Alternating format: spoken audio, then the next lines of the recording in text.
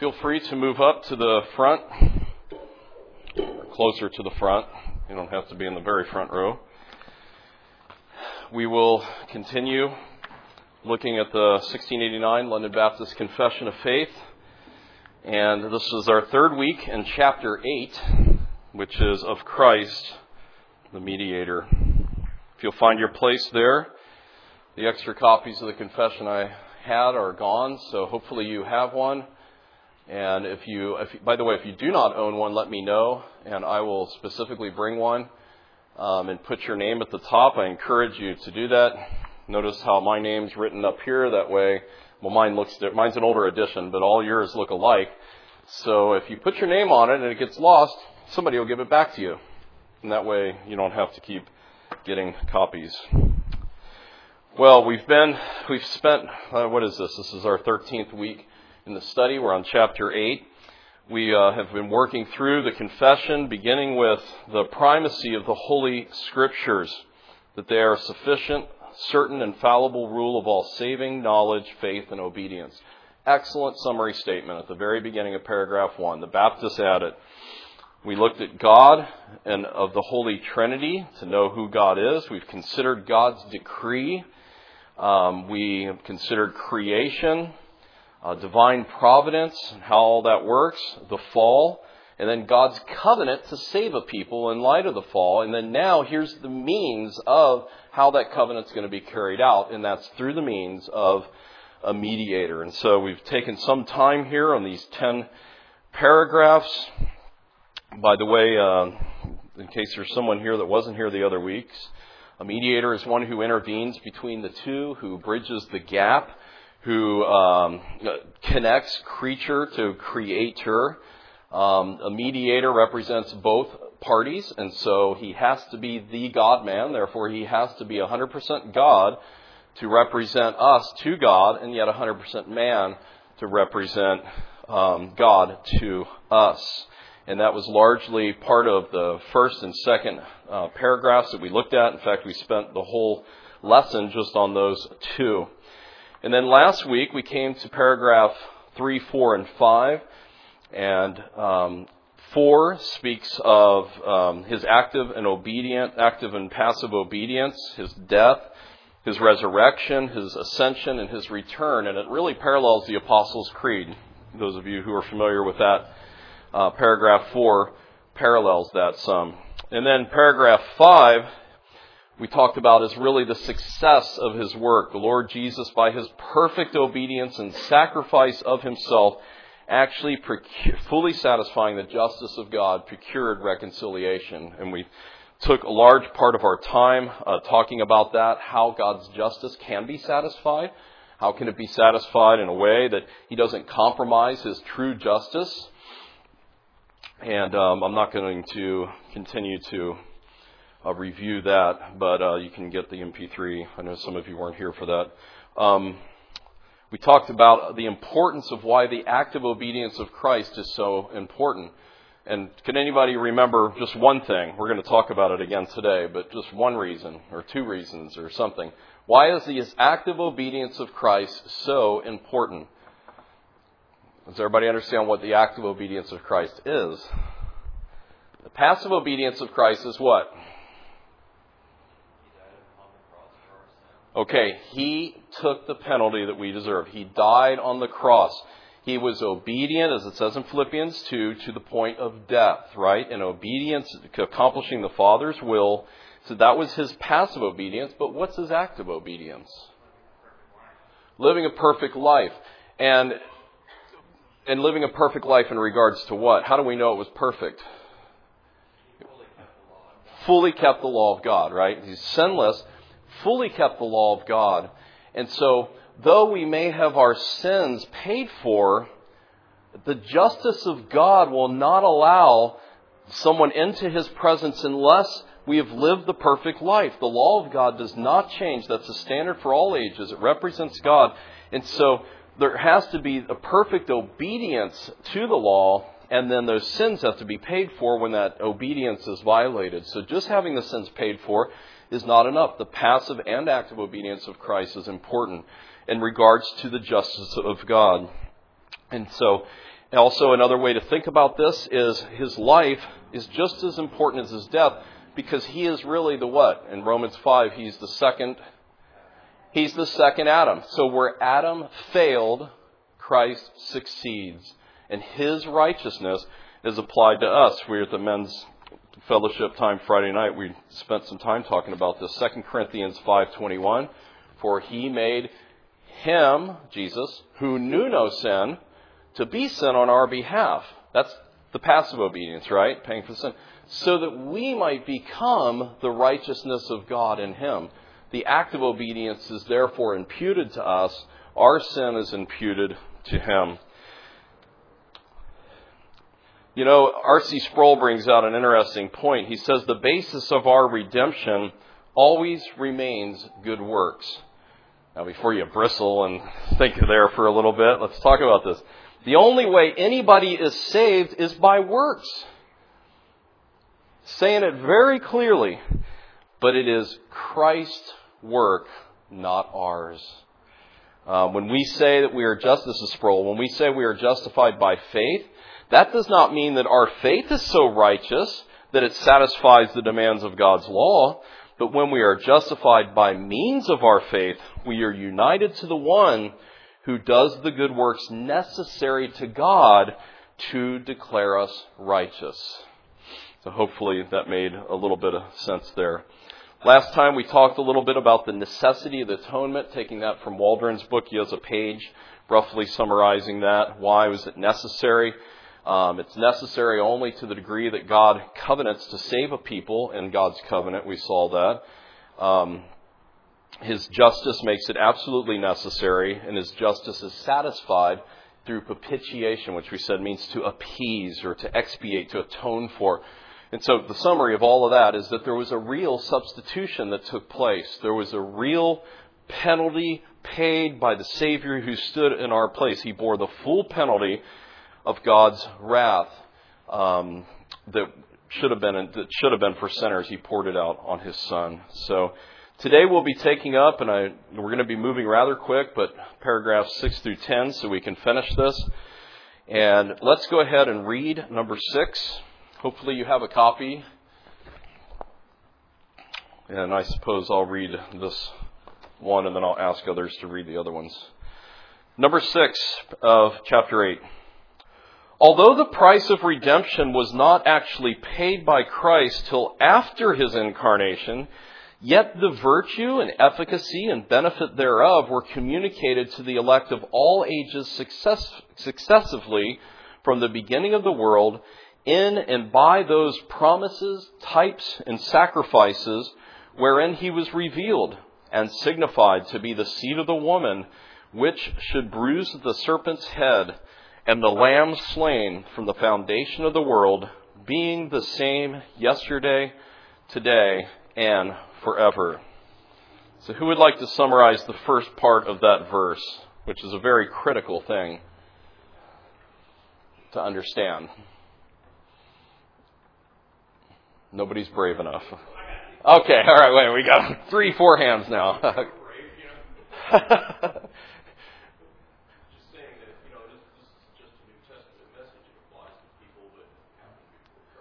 Right, and it's sure.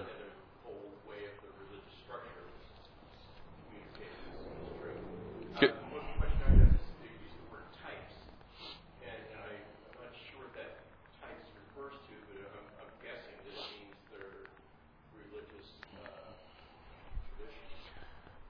Yeah, we're going to get to that actually as far as the types go in just a minute if I can table that, but it's...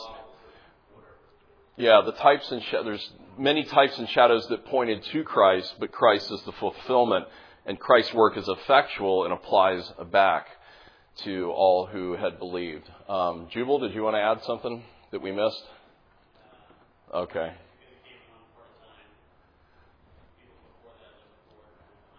Right. That's an easy way to summarize it, is that they were looking forward, and that's kind of where I'm going to get to. So that paragraph 6 really speaks to the benefits of the work of Christ is applied to all ages, believers in all ages, whether it's in the Old Covenant, the New Covenant.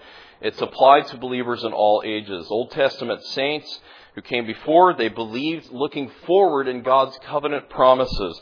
You remember Abraham, it says that he believed God and it was accredited to him, imputed to him really, as righteousness. He believed God. He believed that the seed would come in Genesis 15 and verse 6, I believe. But the promise that was given in chapter 12 of Genesis, chapter 15 of Genesis, Abraham believed the covenant promise that indeed one would come, and it was credited to him as righteousness. I think this paragraph is also picking up on the paragraph of chapter 7 and verse 3, remember, of God's covenant, where it says, the full discovery. Let me just read these first few lines. 7:3, if you have your confession. This covenant is revealed in the gospel, first to Adam and the promise of salvation by the seed of a woman, afterwards by further steps until the full discovery thereof was completed in the New Testament. And it is founded on the eternal covenant transaction between the Father and the Son and the redemption of all of the elect. I think it speaks to the idea that full discovery. The confession's picking up on that. This is the full discovery. His death is virtuous and applies to saints of all ages. Section 6 clearly states that it's his righteousness that is applied. It's not efforts. Now, types and shadows of the Old Testament sacrificial system, let me ask you, did those take away sin? When they offered bulls, that didn't take away any sin at the altar, did it? No, it didn't take away any sin, but they were pictures of what was sure to happen. Pictures of what was sure to happen. Good way to put it. So it's pictures that didn't actually take away sin, but yet did God prescribe it? He prescribed it so that these types and shadows and pictures would be very vivid and plain in their minds. Without the shedding of blood, there's no remission of sin. So there's shedding of blood, but is it the blood of that bull or that goat that takes away the sin? It's pointing to, just as blood was spilled, it's pointing to the blood of the righteous one that would come. It pointed ahead to the sin bearer. In fact, the book of Hebrews tells us the blood of bulls and goats cannot take away sin. So it's pretty clear in chapter 9 of Hebrews. This paragraph also has a preview of justification, I think. Chapter 11.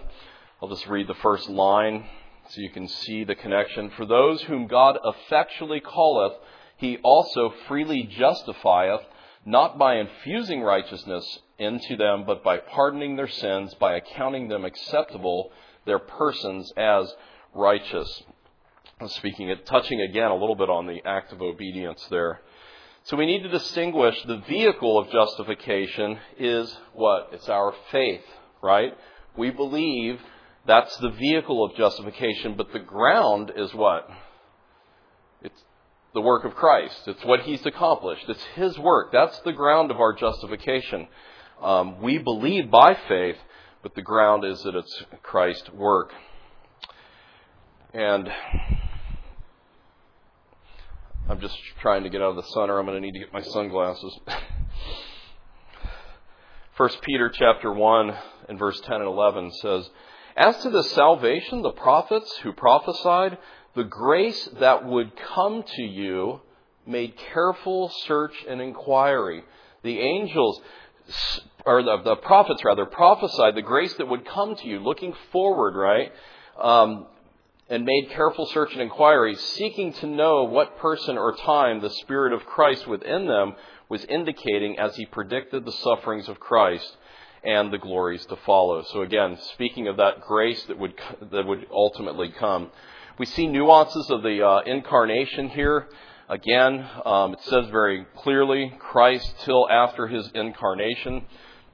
Paragraph 2 was taken up largely by that, the two dual natures of Christ. Remember, it said in the fullness of time, Christ came. And we said that puts redemption in the realm of time and history. Now, at the end of this paragraph, he says, in the Lamb slain from the foundation of the world. Where did they get that idea from? Book of Revelation, right? Chapter 13, where it says, and all who dwell on earth will worship him, everyone whose name has not been written from the foundation of the world in the book of life, and the Lamb who has been slain. So that's paragraph 6. It's the work of Christ is applied to all ages, before the incarnation, after the incarnation. In the old, looking forward to the work, right? And we look back to that work and trust in it. Any questions on number 6? Jubal.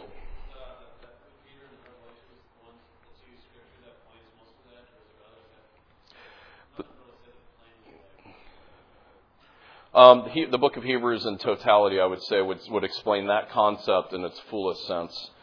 Again and again, what does the writer say there? He's like, you keep wanting to go back to the shadows. The real has come. The substance is here. In fact, Hebrews chapter 1 and verse 1 says, God, after He spoke long ago to the fathers and the prophets in many portions and in many ways, in these last days has spoken to us in His Son, whom He has appointed heir of all things, through whom He made the world. And He is the radiance of His glory, the exact representation of His nature, upholds all things by the word of His power. And when He had made purification of sins, He sat down at the right hand of majesty on high. The very opening greeting, if you will, to the book of Hebrews sets forth something dynamically different as he talks about the priestly work, and we'll come back to the priestly work. When a priest made purification of sins, was there a recliner outside of beside the altar by which he might sit down and stretch out and relax? You better believe there wasn't. And when he went into the Holy of Holies, was there a chair in there? No. But there's something radically different about this priest. When he had made purification, he sat down at the right hand of the majesty on high. And the whole book of Hebrews, I'd say, would be the answer to your question. There probably should be. I don't have Waldron's book with me. I don't know. Do you have it, Steve? Does he have other verses there for paragraph 6? Because Sam Waldron, in his commentary, he's added a lot of verses than what was originally in the confession. He doesn't have references to anything in particular before that. But of course, the confession itself has Galatians 4 and 5, and Romans 4, 1 through 9, as the last one, the first part of paragraph 6. And Galatians 4, verse 4 and 5, that in the fullness of time. Sure. Is that on paragraphs? I don't have that on mine for some reason. That was on paragraph 2, but... Number 1, on the first, where it says the world. Yeah. That's when it refers to Galatians 4 and 4. Okay, I see. And Romans 4, 1 through 9. They're all references to the Abraham. Sure. There you go. Yeah. Yeah, Romans 4 would be a good one. I did read the Galatians 4. The fullest of time came, He sent forth His Son. Romans 4 would be a good passage we could really camp on too. There were the two illustrations. It's Abraham and David to support the point that Paul is making there. So thank you for that, Steve. Okay, let's move on to number 7. And who would like to read that? It's short, nice and loud. Have a volunteer? Okay. Please stand and... okay.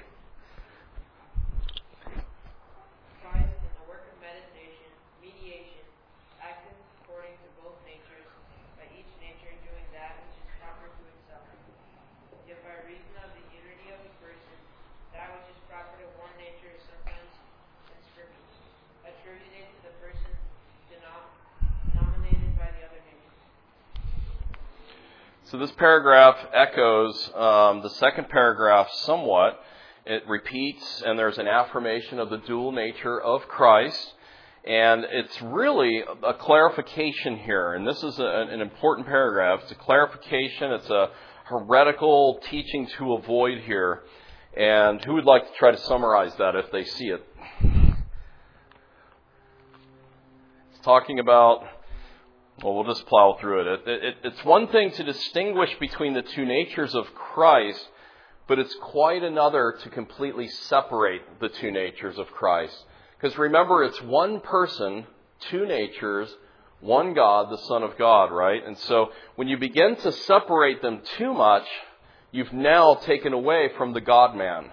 Now you have a man, and so forth. And so... In fact, let me just read the last few lines of paragraph 2.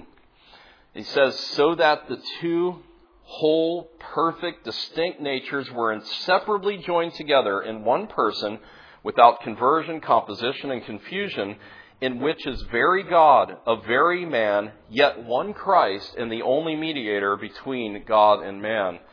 So the writers of the Confession, the Baptists, go to great lengths here to emphasize the two natures yet being, the two natures of Christ, yet it's the one person, very God and very man, yet one Christ.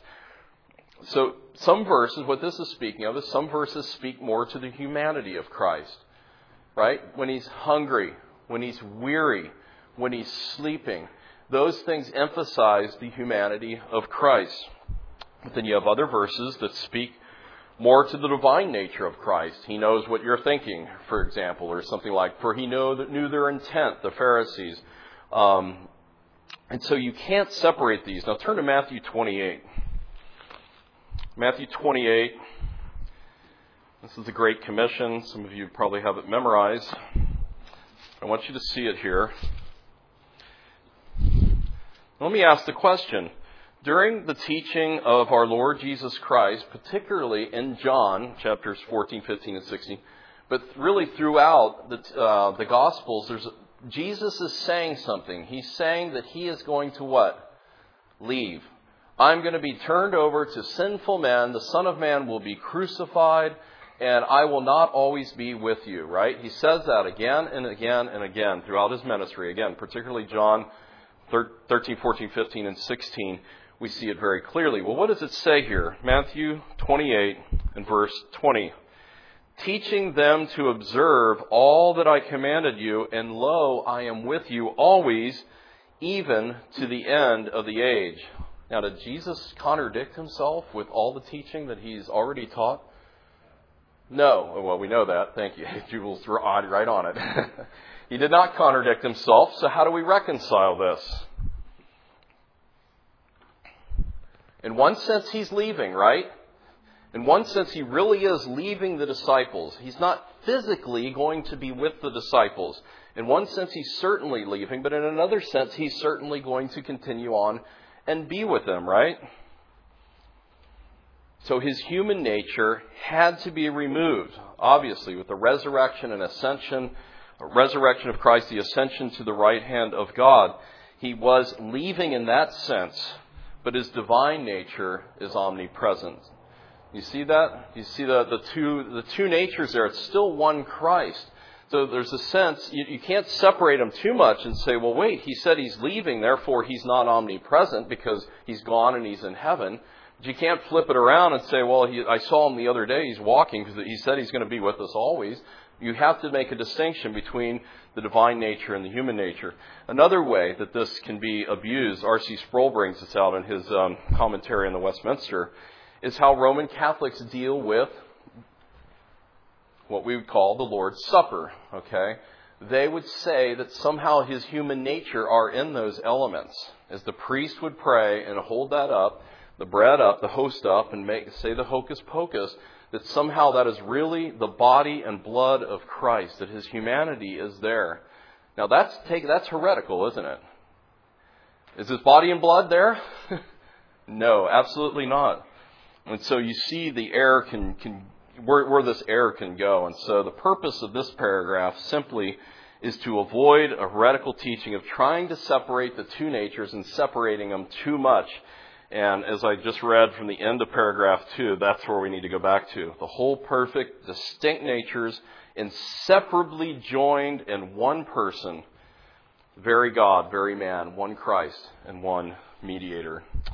Now let's move to paragraph 8 here, and this is one of those paragraphs, like 1 and 2, it's just really packed full of theology. So, Jason, could you read that for us out loud? Number 8.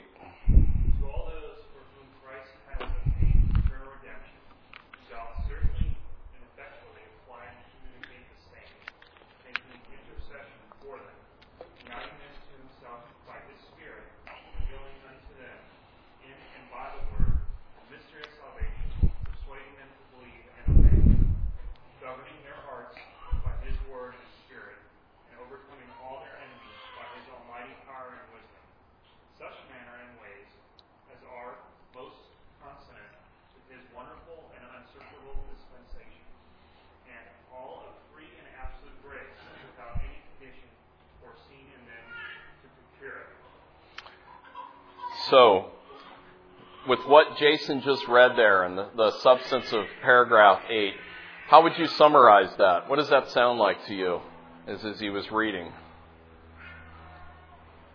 It's distinctively reformed, isn't it? And what it's saying. There is sovereign grace all over it. Calvinism, whatever you want to put on it. And so there's a lot of doctrine here to look at.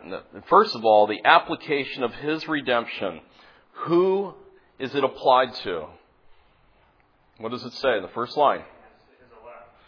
It's all those for whom Christ has ordained eternal redemption. He does certainly and effectually apply and communicate the same to them. Remember, it's a particular people that's in view here. Turn to the Gospel of John. We looked at this last week. We'll look at it again. John 17, the high priestly prayer of Jesus.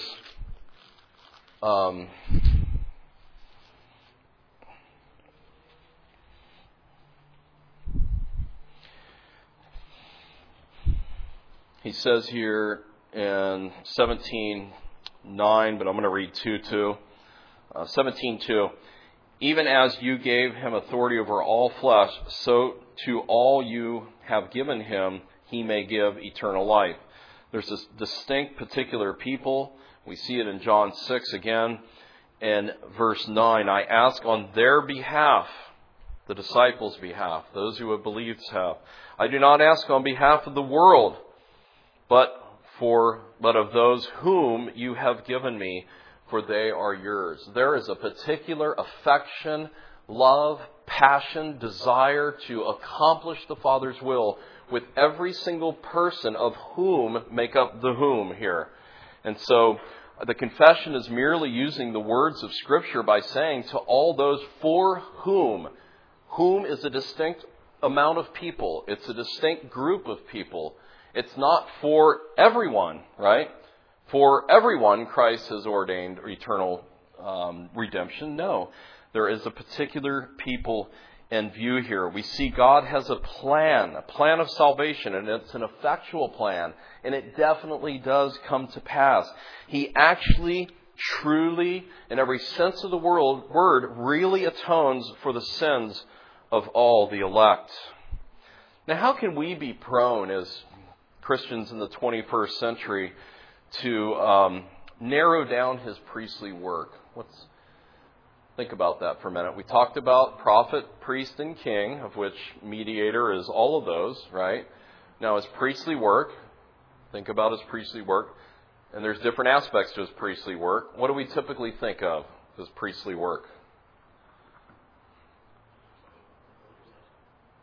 I heard a lot of stuff, but... Okay, well, actually, most people think of it that He's the sacrifice. He's the one that's offered Himself as a sacrifice. Maybe that's just my thinking. But intercession is something we tend to not think of as much. And the confession brings this out in a wonderful way, making intercession for them, uniting them to Himself in spirit. So His priestly intercession for the actual application of the atonement is just as important. The prayers of Christ for His people. Just turn to Luke real quick. I think we have time. Luke 22. Just one example.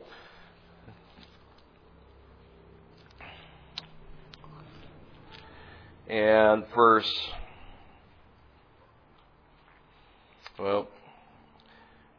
it's hard not to read the whole section, who is greatest and so forth. But verse 31, Simon, Simon, behold, Satan has demanded permission to sift you like wheat, but I have prayed for you that your faith may not fail. And you, when once you have turned again, strengthen your brothers. I have prayed for you.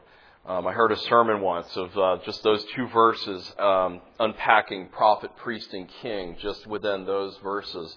But the idea that I have prayed for you. Now think about it at the Last Supper. Do you remember when He says, one of you will betray me? And Judas says, is it I? Jesus says, it is as you say, right? And He dips His bread in there. But then He says, And at the same time, what does Peter say? All of you may fall away, or, all may fall away, but I'll never fall away. And what happens? He denies the Lord 3 times that very night. And this wonderful, encouraging, Satan has demanded to sift you like wheat, but I have prayed for you. This is a huge comfort for us as Christians to know that daily in heaven, our high priest is praying for us. He's praying that we would walk in a way that's honoring to the Lord. He's praying that that full application of the atonement would be applied to us on a daily basis as we struggle with sin, as we confess our sin. And even as part of our confession, we say, apply the blood of Christ afresh to me to wipe that completely away. He intercedes for us. We already talked about the benefits transferred to us as Christ as prophet, priest, and king. Now this paragraph, some of you are familiar with the acronym TULIP in regards to Calvinistic teaching. T is what? Total depravity. U, unconditional election. L, limited atonement. I, irresistible grace. P, perseverance of the saints. Wow, what a well-taught group of people. It's really, TULIP is just a concise summary of Reformed theology. Now, it's not as though the Calvinists of the Reformation era got around and said, wow, TULIP's like the coolest flower out there. Let's try to build our theology around that. TULIP was really, Rob thought it was a good idea. It is a neat-looking flower, but one time we went to a pastor's conference in Grand Rapids, and where tulips grow naturally, and it was in spring, and they had planted, I think, 400 tulips all around all the grounds, all different. It was just beautiful, I've seen tulips like that since I was a kid. Anyway, the 5 points of Arminius came out, right? And so Arminius is saying that all men are not depraved. They're saying that election is conditional. It depends on how I live, and then God foresees and He knows if I'm going to be a good person and believe, and then I'll save you. They taught universal atonement, that the death of Christ just applied to every single person. The irresistible grace, that we could resist God's grace, that the power of the Holy Spirit, third person of the Trinity, is not strong enough to really pull me and draw me. And then P, perseverance, they said that you could lose your salvation.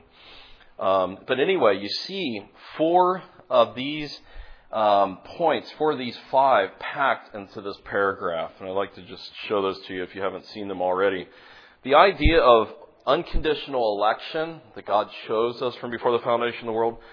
Limited atonement, I don't like as much as definite atonement. I like as better, or a particular redemption, because the whole word limited carries a lot of baggage to it. There's nothing limited about the atonement. It's the application of the atonement. Now, you'll notice that limited atonement and unconditional election occur in the very first line. To all those for whom there's election, Christ has obtained eternal redemption, does certainly and effectually apply and communicate the same. So it's speaking of His redemption, all the benefits of redemption, speaking of a certain people there. The total depravity, if you notice, we're going to read on in just a little right here. 3rd line, okay, making intercession for them, uniting them to Himself by His Spirit. Notice, revealing unto them in and by the Word the mystery of salvation. There has to be an unveiling. That's what reveal means, to lay forward. There has to be an unveiling. The scales have to be pulled back for us to really understand. And so, total depravity we see there. And then, look at the next line. Right after the word mystery of salvation, persuading them to believe and obey. There's irresistible grace. It will persuade you to believe. Look at the Apostle Paul, kicking, and it's not as though he was, the light came, he's thrown onto the ground, he believes. It persuaded him to believe. And the word for draw in John 6:44 is a very strong word. No one can come to me unless the Father who sent me draws him, and I will raise him up on the last day. Now, the Father draws, the Spirit draws. There's different verses actually in John 6, later in John 6. He says, it is the Spirit who gives life, the flesh profits nothing. It's the Spirit who gives life. But no man can come to the Father in your own, just I think I'm going to be saved today and I'm going to come to Christ, to the Father. You can't do it in your own strength. John 6, verse 44 says, unless the Father draws him. And the word for draw there is to literally drag. It's the same word that's used when they caught the 150 fish at the end of John when the nets were ripping and they're pulling like this. That's what it takes to bring a sinner to faith in Christ.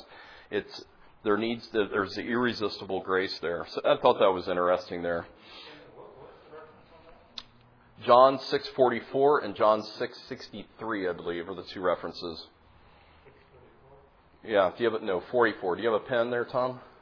Just write it down. That'd be the best way, probably. 6:44 and 6:63. Now, in regards to particular redemption, we spent some time talking about this last week. The point of it, to try to keep things really brief, is that salvation is totally of the Lord. That every single one whom God elects, every single one whom Jesus dies for, will ultimately be saved. And it's part of His design. It's His plan. Salvation is 100% effectual for all of the elect.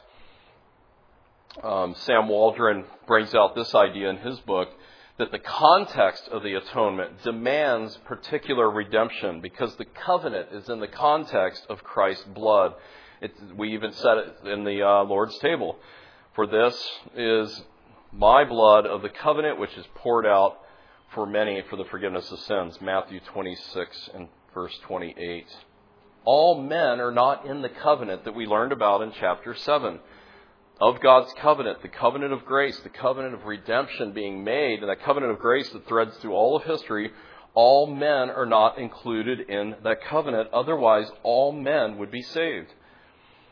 R.C. Sproul, quoting, I can't remember who it was that first coined this phrase, the Calvinist's flower is a tulip, but the flower of the Arminian is a daisy, pulling off the leaves. He loves me not. He loves me not. The Arminian never knows if he'll be ultimately saved in the end.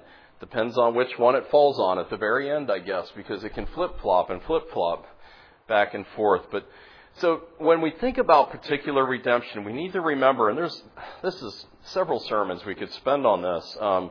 The atonement is sufficient for all.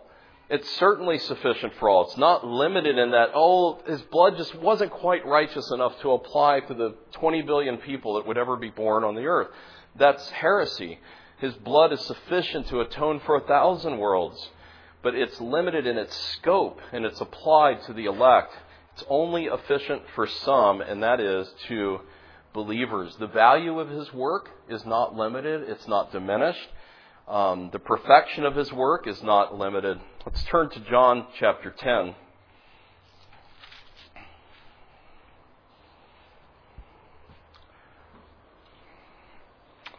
John 10, wonderful passage, a parable of the Good Shepherd, beginning in verse 10. And we could read the whole chapter from 10 to the end, but I'll read a few select verses. The thief comes only to steal, kill, and destroy. But I came that they might have life and have it abundantly. I am the good shepherd, and the good shepherd lays down his life for the sheep, or on behalf of the sheep. Verse 15. Even as the Father knows me, and I know the Father, I lay down my life for the sheep. Verse 26 through 27. But you do not believe because you are not of my sheep. What? There's some people that are not of His sheep, He says. And then He says, my sheep hear my voice, and I know them. That is, I'm intimately acquainted with them. And they follow me. I give them eternal life, and they will never perish, and no one will ever snatch them out of my hand. So that you see that the idea of perseverance there as well. So there are some that are not of the sheep of God. John 10:26. The particularity of the sheep that they hear the voice, they know Him, they follow Him, and then no one will snatch them out of His hand. We are secure in Him. Even today in our text in the sermon, that He is the Savior of all men, especially, that is, or particularly, of believers. All sorts of men, but particularly those who believe. Now, very quickly, before I'll open up for questions, I want you to notice the last line of this paragraph where it says, all of free and absolute grace, without any condition foreseen in them to procure it. That is added by the Baptists. The rest of the paragraph largely matches the Westminster. And I'll just remind you, the next two paragraphs we're going to look at are not in the Westminster Confession of Faith, but I think they're really important. And even this line right here is very important that's added by the Baptists. So all of this wonderful sovereign grace, the work of salvation, a particularity applied to a certain people, the intercession, the revealing of the Word, the drawing, persuading by the Holy Spirit. And then at the end, it says, all of free and absolute grace without any condition foreseen in them to procure it. Now, that's obviously teaching we're saved by grace alone, right? There's nothing in ourselves. And it says, now what about the phrase without any condition foreseen? Why do they include that? Foreseeing grace, that God will foresee that they would choose Him, so He chooses them. That's the argument is that, well, God elects, but He only elects because He foresees and He knows if you're going to be good or bad and that kind of stuff. No. I'm sorry? Yeah, right. Yeah. That's why Santa Claus is so dangerous. And really, the ideas of Santa Claus. Anyway, let's. Any questions then on this? It promotes humility. It's really, you read something like this, and this is humbling. I mean, this whole paragraph of chapter 8, it is utterly humbling, and they add that line, free and absolute grace, without any condition foreseen. So, maybe you're the most moral person that you've ever met, but it's not about you. It's about the Lord choosing you and saving you and applying and making effectual His atonement and redemption to you personally. Any questions before we look at 9 and 10 real briefly? Would the scripture about God sending the rain on the just and unjust be the same kind of thing as saying that He's the Savior of all men? That's probably a question we should talk about afterwards, because that's not applying to. It's not in the confession here. So we'll talk about that offline just to keep the class going. And then, okay, so 9. If you follow along with me, the office of mediator between God and man is proper only to Christ, who is prophet, priest, and king of the church of God, and may not be either in whole or any part thereof transferred from Him to any other. What do you think? Why did they add this to the Westminster Confession of Faith? Wasn't the Westminster Divines? I love the Westminster Divines, and I love the documents that they've come up with, but yet the Baptists thought it was important to add this. Why?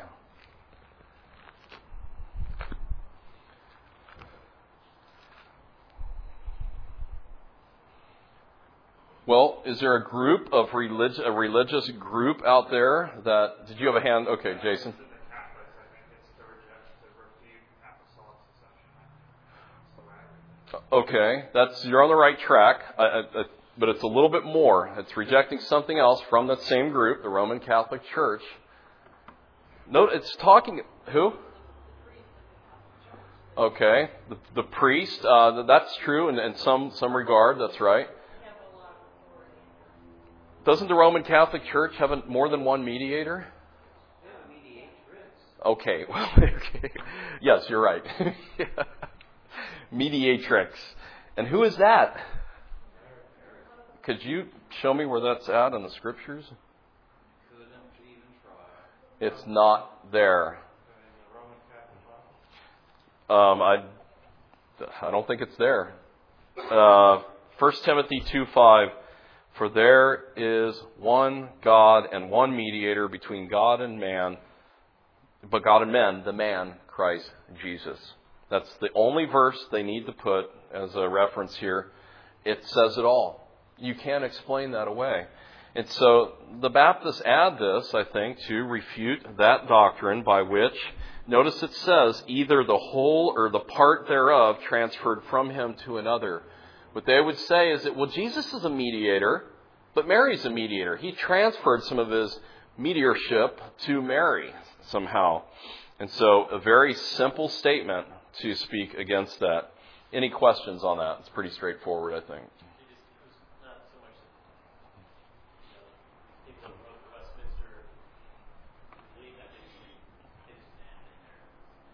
Right, absolutely. Absolutely. They're just wanting to try to be clear. Now, this last paragraph,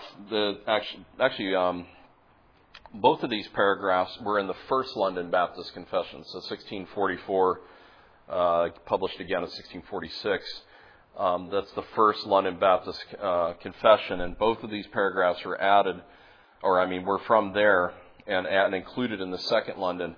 The 10th paragraph here is important as well, and who would like to read that for me? Who hasn't read? Steve, do you want to read it? Thank you. This number and order of offices is necessary, for in respect of our ignorance we stand in need of his prophetic office, and in respect of our alienation from God, and in perfection of the best of our ability. We need his priestly office to reconcile us and present us acceptable unto God.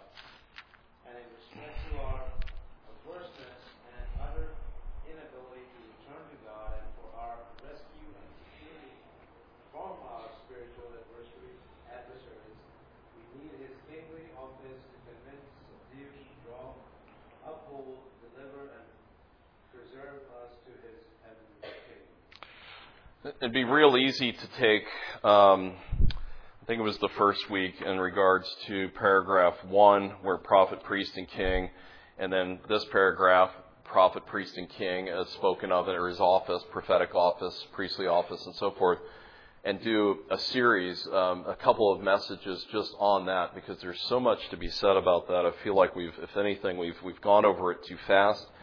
But again, this is meant to be a survey of this, an introduction to the confession, and so we don't want to get, I've mentioned this again and again. I know of churches that are on lesson 220 of the confession. They're halfway through, and there's too many people just coming and going, and so its idea is to be a summary.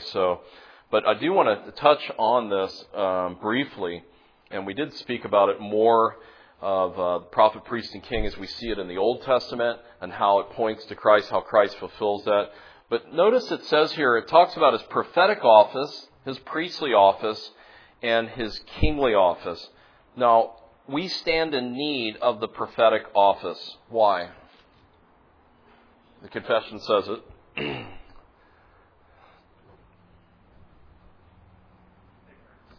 Ignorance.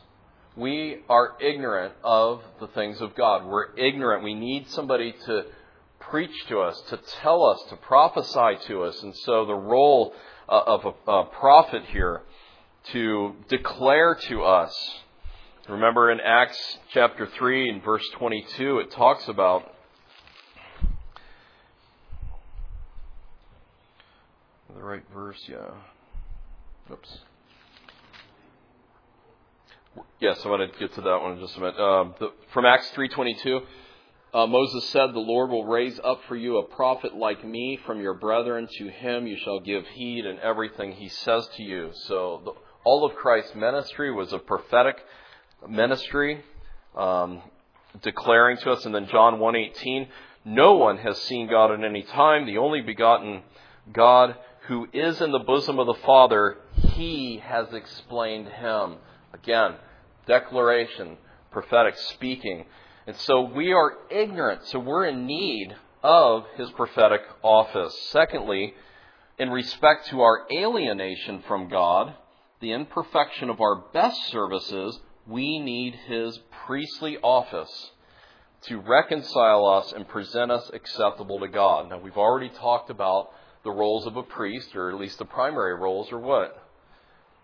To offer sacrifices, right? To atone for sins, or to, offer the sacrifice, but then also to pray for the people. Christ has done this. He has done this, and we were alienated to God. And even in the best of our services, the best of our reformations, it says here that we stand in need of His priestly office in order to fully reconcile us to God and make us acceptable.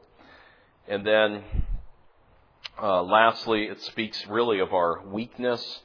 It says here that our utter inability, notice that, compared to total inability, right? Total ability, going on the opposite of T.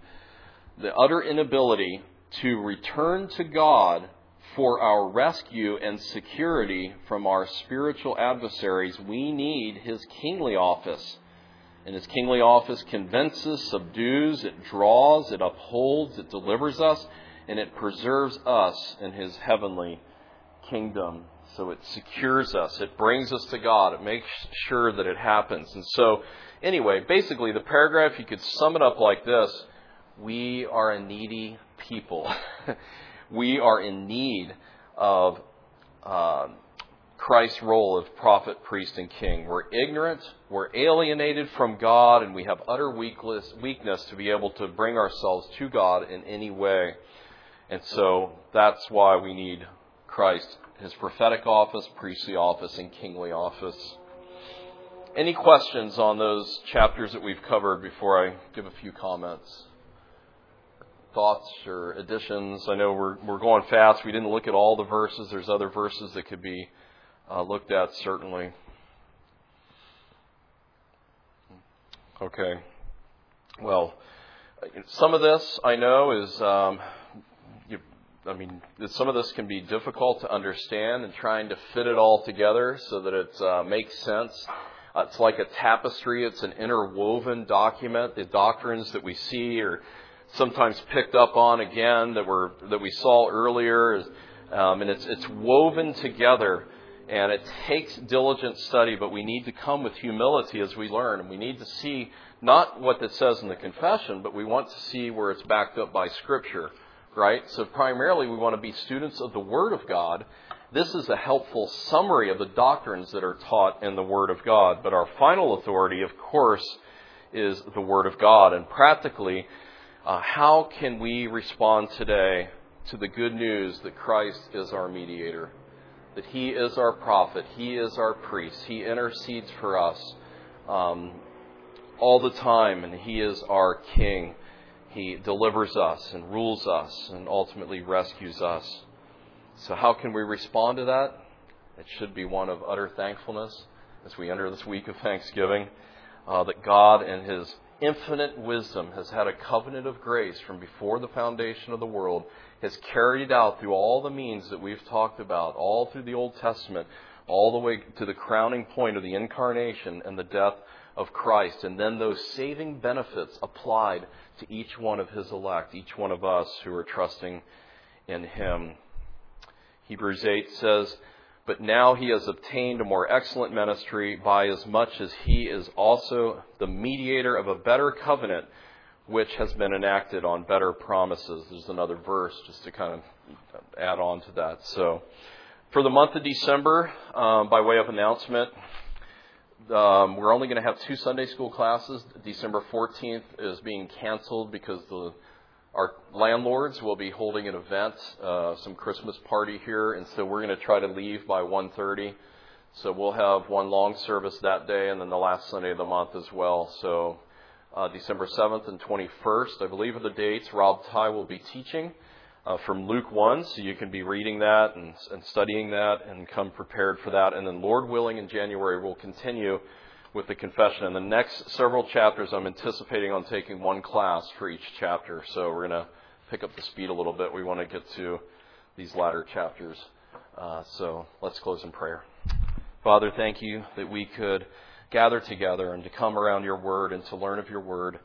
Lord, give us understanding in these things. Send the Spirit in manifold portions, O God, that we might have a sense of that this is truly what your word teaches, that we might search your word, that we may be Bereans searching it, O God, and that we might, as we come to the realization that your word is true and it never lies, and as we see doctrines that are there that may be an aversion to our flesh, that we would come submissively to your word and realizing that it is authoritative and we need to change our thinking, not change the Scriptures. Thank you for this time, Lord. We pray your blessing on the rest of our Lord's Day for Christ's sake. Amen.